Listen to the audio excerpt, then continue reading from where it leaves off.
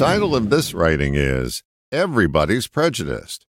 I'm always hesitant to make a bold, all-encompassing assertion, but I think I'm on solid ground when I claim that everyone's prejudiced. It's just a matter of degrees. There's all sorts of prejudice: cultural, political, racial, social, religious, etc. The stunning reality is that a person displaying prejudice doesn't think they're prejudiced. I recently read an article with a couple in their late 60s from Johnstown, Pennsylvania. They were portrayed as church-going, solid citizens of their community.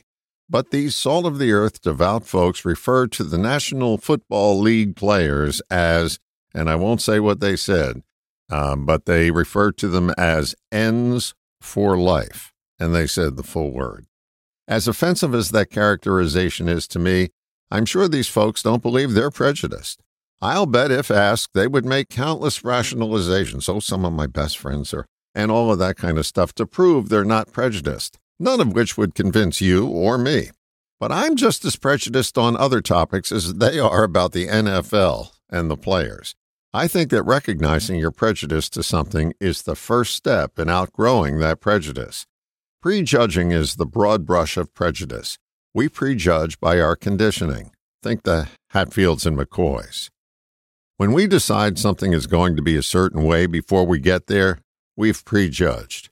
It may be prudent to anticipate what may await you, but if you're married to your position, nothing productive will come out of your interaction.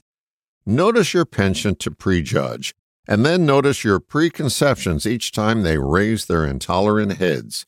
When you recognize that your position is rooted in prejudice, you begin to dilute your conditioning and start taking things on face value, not judging with the false face of prejudice.